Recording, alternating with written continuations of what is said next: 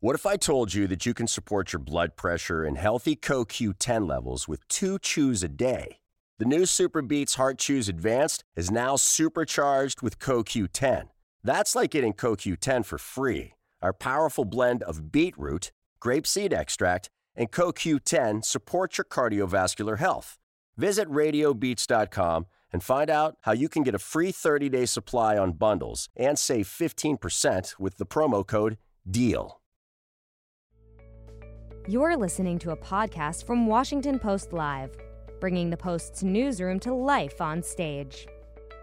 Over 80% of her citizens have at least one COVID-19 vaccine, but another lethal threat has emerged. In this episode, Seattle Mayor Jenny Durkan joins Washington Post Live to discuss how the historic drought in the West is impacting her city and why the mask mandate is ending in the Seattle area. Let's listen. Hello and welcome to Washington Post Live. I'm Michael Duffy, Opinions Editor-at-Large here at the Post, and thank you for joining us today as we continue our series on leadership during crisis. Our guest today is the Mayor of Seattle, Jenny Durkan. Mayor Durkan, welcome to Washington Post Live. Michael, it's great to be here. Good to see you. Thanks for joining us. Let's start with vaccinations and COVID. More than 80% of Seattle residents above the age of 12 have had at least one shot. I think you were the first city to do it. 71% of all residents have had both. To what do you attribute that success? You know, it is a combination of things, Michael. First is, we were the first into the pandemic, and we had no federal leadership, no guidebook. And so we learned early on we had to rely on some really key things. Number one is we had to listen to science. Number two is we had to have leaders on the same page so that the public knew very clearly what was expected of them and be very transparent as to why. And then to really rely on scientists and researchers as to what did we need to do to fight this virus. I know we're going to talk about testing. That was one of the first big things. But building on that, I was able on a weekly basis, I had a group of advisors, both national and local advisors, telling me what to worry about next and how to basically overcome COVID. And it was critical that vaccinations were going to be key to us reopening as a city, not just our economy, but our schools and coming together again. And so we had a very all of government focus on how did we build out and get vaccinations to everybody who could. So we had both mass vaccination sites and local sites, and we worked very closely with communities of color to make sure that we did vaccinations equitably. The team that told you what to worry about next, Mayor Durkan, what are they telling you about the variants now? How do you keep your eye on those, and what has it meant in terms of your plan? Yeah, I think that the variants are, as we've seen both globally and nationally, the variants are on the rise, and particularly the Delta variant right now. It is particularly worrisome for those people who are unvaccinated. And still here in Washington State, and even more so nationally, our communities of color are lagging. If you look at hospitalization rates, the people who are vaccinated are much less likely to be hospitalized or get sick. So looking at the variants, we're really worried about what that will do to people who aren't vaccinated, including children. We don't know yet, 12 and under, kind of what the impacts of COVID will be. And so people bringing home that disease to their families. So really looking, how do we continue to increase vaccinations? And then the next thing we all have to be thinking about is a booster, which I'm sure no one wants to be thinking about is the next series of shots we have to get.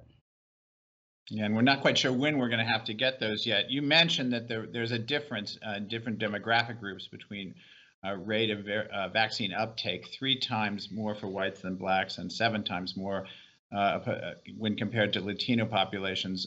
To what do you attribute the differences there? It's a combination of factors. Very early on, we knew that there was going to be vaccine hesitancy, both because of language barriers, historical disparate treatment, particularly to African Americans by the medical community, and access to health care. So it was one of the things that my advisors very early on started building those relationships with communities of color. So the city of Seattle was very focused on making sure that we did that and working with people who were trusted in those communities. So almost 50% of the vaccinations that the city of Seattle gave through its program actually went to communities of color, to our BIPOC communities. We're still lagging behind, but we're better than the national rates. And now we know what works. We just have to make sure we start doing more of it and raise the consciousness of people so they know how vulnerable they are if they don't have the vaccine. Seattle also launched a pretty aggressive campaign to vaccinate kids 12 and older. Was that controversial? It was not controversial, but I think we set a national model on how to do it. And we were lucky in some ways, fortunate, because it coincided with the reopening of schools. And we knew families with kids would be back in school. So we worked with the Seattle Public Schools and were able to get vaccination sites set up in every middle and high school. And that gave us an advantage on getting to those populations to get people vaccinated. Do you think that puts the public school system in a stronger position for the fall, or do you expect another round of hesitation about going back to school when all the kids return to Seattle's 100-something schools? I think it puts us in a stronger position because not only have we've gotten many people vaccinated, 12 and older, but we also now have built the systems in place, both the trust with the parents and families, as well as the schools and the teachers. We as the city of Seattle have already invested heavily into the health systems for our students and our public schools, and that gave us a natural into those schools. So I think we have an advantage here in anticipating what we're going to need, and working closely with Seattle Public Schools has given us an advantage there. It's the only reason, we were the first in the country not just to get to 70%, but to have it 12 and older. Many people was 16 or 18, but we knew having that demographic of 12 and older was going to be important for the next round. I mean, everyone expects there to be some kind of resurgence of COVID, particularly this fall, when people go back inside and because of the cycles of this virus. And we wanted to make sure that our children and our families were as protected as possible. The state of Washington, I suppose King County, have at the moment not changed their guidance about masking because of the new variants. Do you expect that to change in the next couple of weeks? Are you just watching it? What is your position with regard to some cities have gone back to a more restricted protocol? Yeah, and the state of Washington just announced that they'll follow the CDC guidance last week. And so right now there's no required masking, except for in limited places like hospitals and the like. I think that you will still see a number of places, workplaces, we've heard from employers and the workforce that they would like there to continue to be some period of time where there's masking indoors. I think that this is a dial, it's not a light switch. None of us have ever been through this before, and we realize that once we shut things down, reopening is a little bit more difficult because it is so complicated. So I think that we will continue to follow CDC guidance. As we bring employees back to work, for example, our guidance that we just gave to all employees will be, if you're fully vaccinated, you do not have to wear a mask at work, but if you're not vaccinated, you do. And you have to, us, it's through attestation, but you have to show that you are vaccinated in order not to wear the mask. Let's talk about another unprecedented challenge of the last couple of weeks and months. The record temperatures came to Seattle and much of the Pacific Northwest. Yours is a city that usually has plentiful rainfall. That has not been the case this spring, the driest in 100-some years. We don't usually think about drought affecting Seattle. How has it affected your city this year? Michael, I can tell you it hugely, and I don't think we've ever had this constellation of crises before.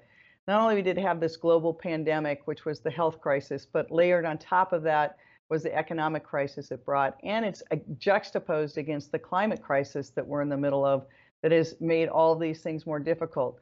I think, I was born and raised here. I never experienced a summer quite as warm as this, and every summer we seem to get warmer. It's been over 3 weeks since we've had rain in the city of Seattle, and we had 3 days where the temperatures exceeded 100 degrees. First time in the history of our city that's happened. This is all the result of climate change.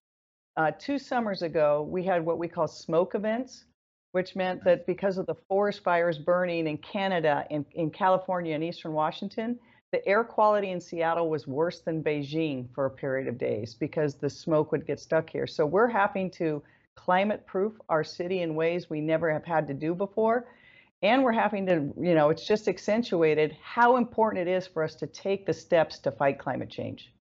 The climate has extended beyond, of course, Seattle to up into British Columbia and west into the mountain states, down into California, as you mentioned. Have you seen anything from how other governments are responding in the region that might be good things that for governments to apply in your area? Has there been any kind of regional cooperation to deal with it? You know, we've had a lot of regional cooperation in the United States region, and now that the border is opening up, we've had historically really strong cooperation with the government of British Columbia and Vancouver. And we're seeing the same phenomenon up and down. In fact, British Columbia was suffered probably more than anyone in the West in terms of number of deaths and what happened in this last heat event. And so we really, if you look at what we're doing, it's not only what we're doing to make sure we fight climate with electrification of, of our transportation infrastructure to make buildings smarter and safer, but for the smoke events themselves, we have to do really fundamental things like where can people go if it's 100 degrees or if there's 3 days of really bad air quality. So we're creating cooling centers in our city. We're also, we swapped out our HVAC system in our community centers so it could filtrate the smoke so people would have a safe place to go. We're taking a number of steps like that, but we're also working with the state on forest management practices. How do we reduce the number of forest fires even with climate change? And so I think all of those things are going to have to work together. You know, Seattle's energy use has increased, so has, of course, calls to your fire and EMS crews. This has to have put some kind of unprecedented pressure on your budget. How are you coping with that? It is putting pressure on our budget across the board, and we see that escalating over time.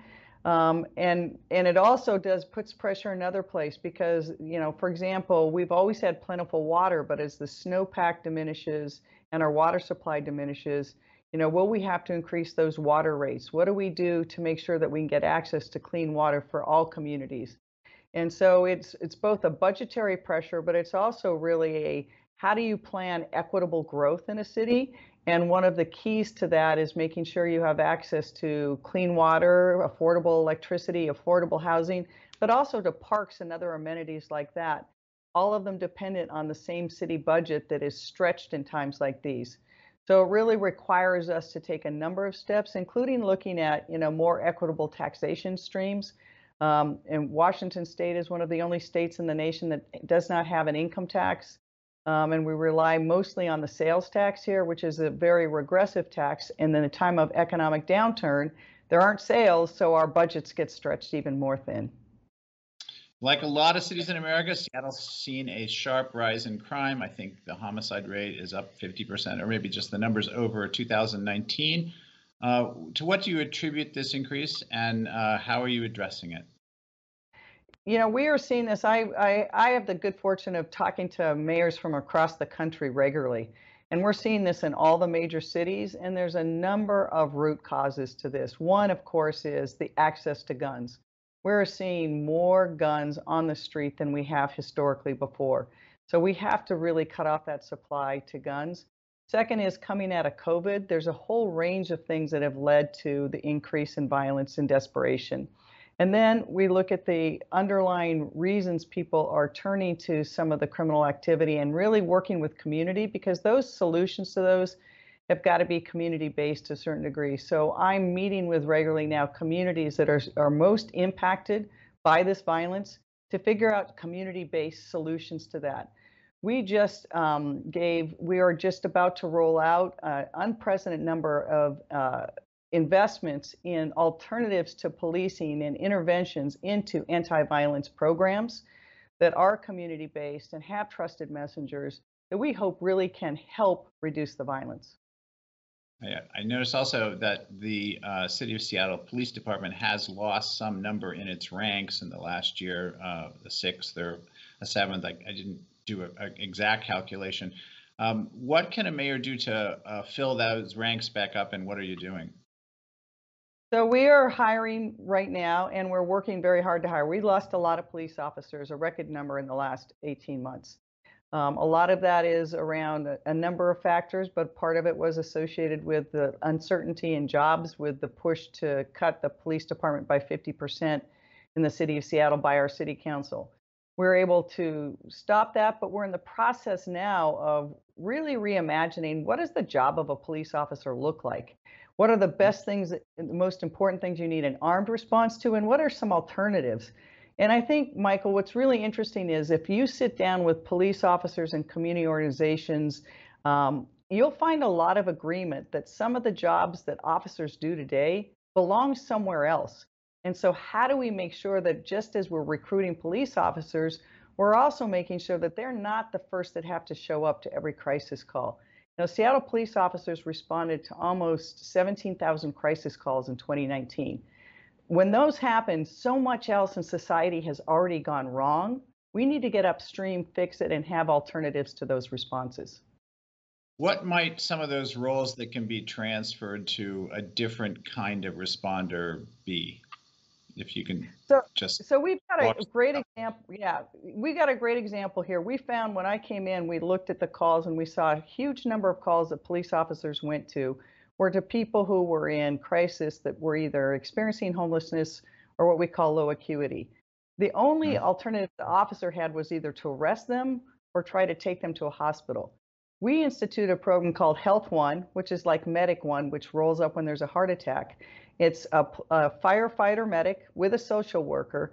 They can respond, work with the person to determine what really do they need to stabilize and what's the best response. Obviously, they won't need it. They don't show up when you do need an armed police officer if there's any sign of violence. But it's been so effective now that we've tripled the program and we will be increasing it throughout the city, so that we know that there are times when that if you have a health-based response to these kinds of calls, you can actually save money, save police officer time, and do more good. Do you find that the department or the officers in the department are responsive to this kind of a handoff on those kinds of encounters? What's the reaction? We've gotten great buy-in, both by the community served by this, but also by police officers, fire department, and by those folks who also respond, our service providers, because everyone understood that there can be a better way for some of these calls, which end up being very time intensive. Police officers know sometimes they're not the best response, but there was nobody else to come. And so if we have these alternative responses, it frees up our officers to do those jobs where you really do need a police officer to come. Put on your political hat for a minute and talk to me about whether you think nationally, or at least perhaps in your city, that whether the defund the police movement has peaked. Do you think that's possible? I think that we now have moved to the thing. You know, I was kind of a lone voice saying that defunding by 50% was not only not realistic, it wasn't going to get us what we needed. And there was many components. The first component was community need. We've had our communities of color, we have underinvested in them. So I pledged $100 million to invest in things like affordable housing, education, access to healthcare, generational transfer of wealth. If you make those kinds of investments, you will have healthier, more resilient communities. We now have a majority of our city council realizes that just defunding the police is not the answer. What you really need is to build up alternatives for responses.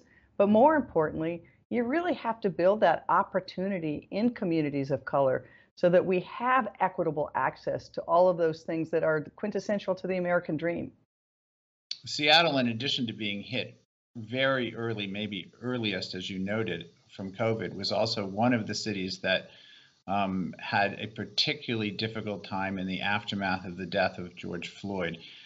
With a year's hindsight, can you talk to us just a little about what lessons you took away from that episode? I know it was a challenge. Certainly, it required leadership during crisis. As you think back upon it now, Mayor Durkan, are there things that you learned or you might have done differently if you had to do it all over again? Anything that you probably haven't had time to reflect, but I thought I'd ask anyway.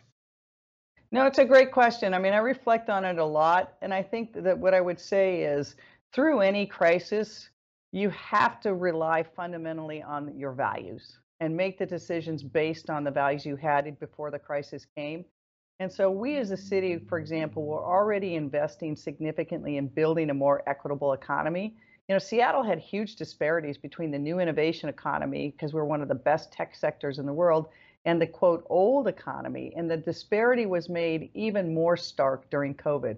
But we created, for example, free college for every one of our Seattle Public School students, free transportation for those students in our low income. I announced almost $1 billion in affordable housing and then put in an anti-displacement executive order that would give communities the ability to stay in place in their neighborhood. But it wasn't enough. But I will say, by really thinking about what are the things you're going to do that go fundamentally to changing the long-term impacts, that's the best you can do in a crisis. So you have to manage the day-to-day, but the decisions you make have to be more durable. And so my resistance to the defund 50% wasn't that I didn't believe that we couldn't do policing different and better, but we had to have other alternatives, both in investment in community and alternatives to policing, in order to get there. And so I think looking really at what are the durable solutions and how are they rooted in the values that are most important is the thing that gets you through a crisis. One of the other challenges facing all cities in the country, but particularly in the Pacific Northwest, is homelessness. This is a problem that has been building for years, has gotten significantly worse in the course of the pandemic, and it's matched, of course, with a separate crisis, like a completely different weather system, but quite closely related, and that is the shortage of housing. As you think about finding solutions to both going forward for cities large and small, do you see a secret recipe to either? Well, the first thing I would say to every city that isn't where Seattle is, build as much affordable housing as you can. And yesterday I was able to meet with Senator Cantwell, who's sponsoring legislation in the infrastructure bill to increase the low-income housing tax credit. As mayor, I've announced over $1 billion of new affordable housing. Right now, the median price for a house in Seattle is over $800,000. If you're a minimum wage worker or even a teacher, that's out of reach. And so we have to build more housing. The national government has walked away from that and has not had a big housing investment initiative in decades, almost a generation. So we need the federal government to step up to help us in that. And cities really need to be looking today as they grow, how do they make sure that they have enough affordable housing? Because not only do we have the issue with homelessness, which has increased during COVID and the pandemic because of the CDC guidelines, but our middle class is being priced out of our city. And if you lose those middle class workers, your teachers, your firefighters, your grocery store workers and others, you can really lose that heart and resilience of a city. And so it's really important for city as we move forward that we've been really, really fortunate to have some of the most innovative companies on the face of the earth here in Seattle. But with that has become a huge displacement of people who aren't in that part of the economy. You announced in December of last year that you would not seek a second term. How come? So it was clear coming out of last year when we just had this whole constellation of crises, the murder of George Floyd. How do we invest in our BIPOC communities? How do we reimagine policing? How do we tame the virus, which we had not done yet? And we're still working on that. So how do we both beat COVID, but then recover economically? And it was clear to me that I couldn't do both. I couldn't focus both on the beating COVID, getting vaccinations and recovering and run for mayor. And in simplistic terms, I could either do the job I was elected to do, or I could run for the job. And I couldn't do both. I needed to be able to do it not through a political lens, but really focusing on it. And I have to say that I think it was a really sound decision. And our vaccinations are proof of that. We were able to work with communities across the board and be the first in the country, despite the fact that we had no direct access to vaccine. We built the largest scale vaccination civilian red center anywhere in the country, but we didn't have vaccine yet. So we then had to go to the White House and other places to get access. All of that we were able to do because it was really focused on what was the right thing to be doing and not through a political lens. The same thing with reimagining policing and our anti-violence strategies. Those now can be judged on really working with communities across the spectrum to do the right thing for the future of Seattle and not through a political campaign. You once said, and you may have been U.S. attorney when you said this, I don't recall, that there were days when the job of tugboat captain looked pretty good. And I think it was because you said, I don't have to talk to anyone and no one's talking to me. Is there a wheelhouse in your future? I think that tugboat looks really good. Although I think, maybe just a quiet town in Montana or somewhere on a beach. Look, it has been, I will say this, I don't think anyone really appreciates, I think mayors saved America. I think cities have become not just the new safety net, but they're the new laboratory for America. And by mayors banding together, we were able to come up with strategies to get us through this global pandemic, to rebuild our economies, and to do it in an equitable fashion. And so I continue to think it's a really hard job. Seattle was particularly difficult because we were facing not only those crises, but we were doing it in a national framework where, we had a president of the United States who said he was going to send troops into Seattle. That was a really difficult time to navigate. But, as they said in the Morte d'Arthur, you must take the adventure that God gives you. And that's the one that I and other mayors across America got in the last 16 months. Last words, we'll leave it right there. Mayor Jenny Durkan, thank you for joining us today and sharing your perspective and your time with all of us about leadership during crisis. Always good to see you. Good to see you. Thank you, Michael. Take care. And please join us at 11 a.m. Eastern Standard Time on Friday when my colleague Eugene Scott, in another in our series of Leadership During Crisis interviews, New Jersey Governor Phil Murphy. You can always go to WashingtonPostLive.com and register and learn more. Thank you very much and good afternoon. Thanks for listening. To hear more interviews from this series and other Washington Post Live programs, visit us at WashingtonPostLive.com.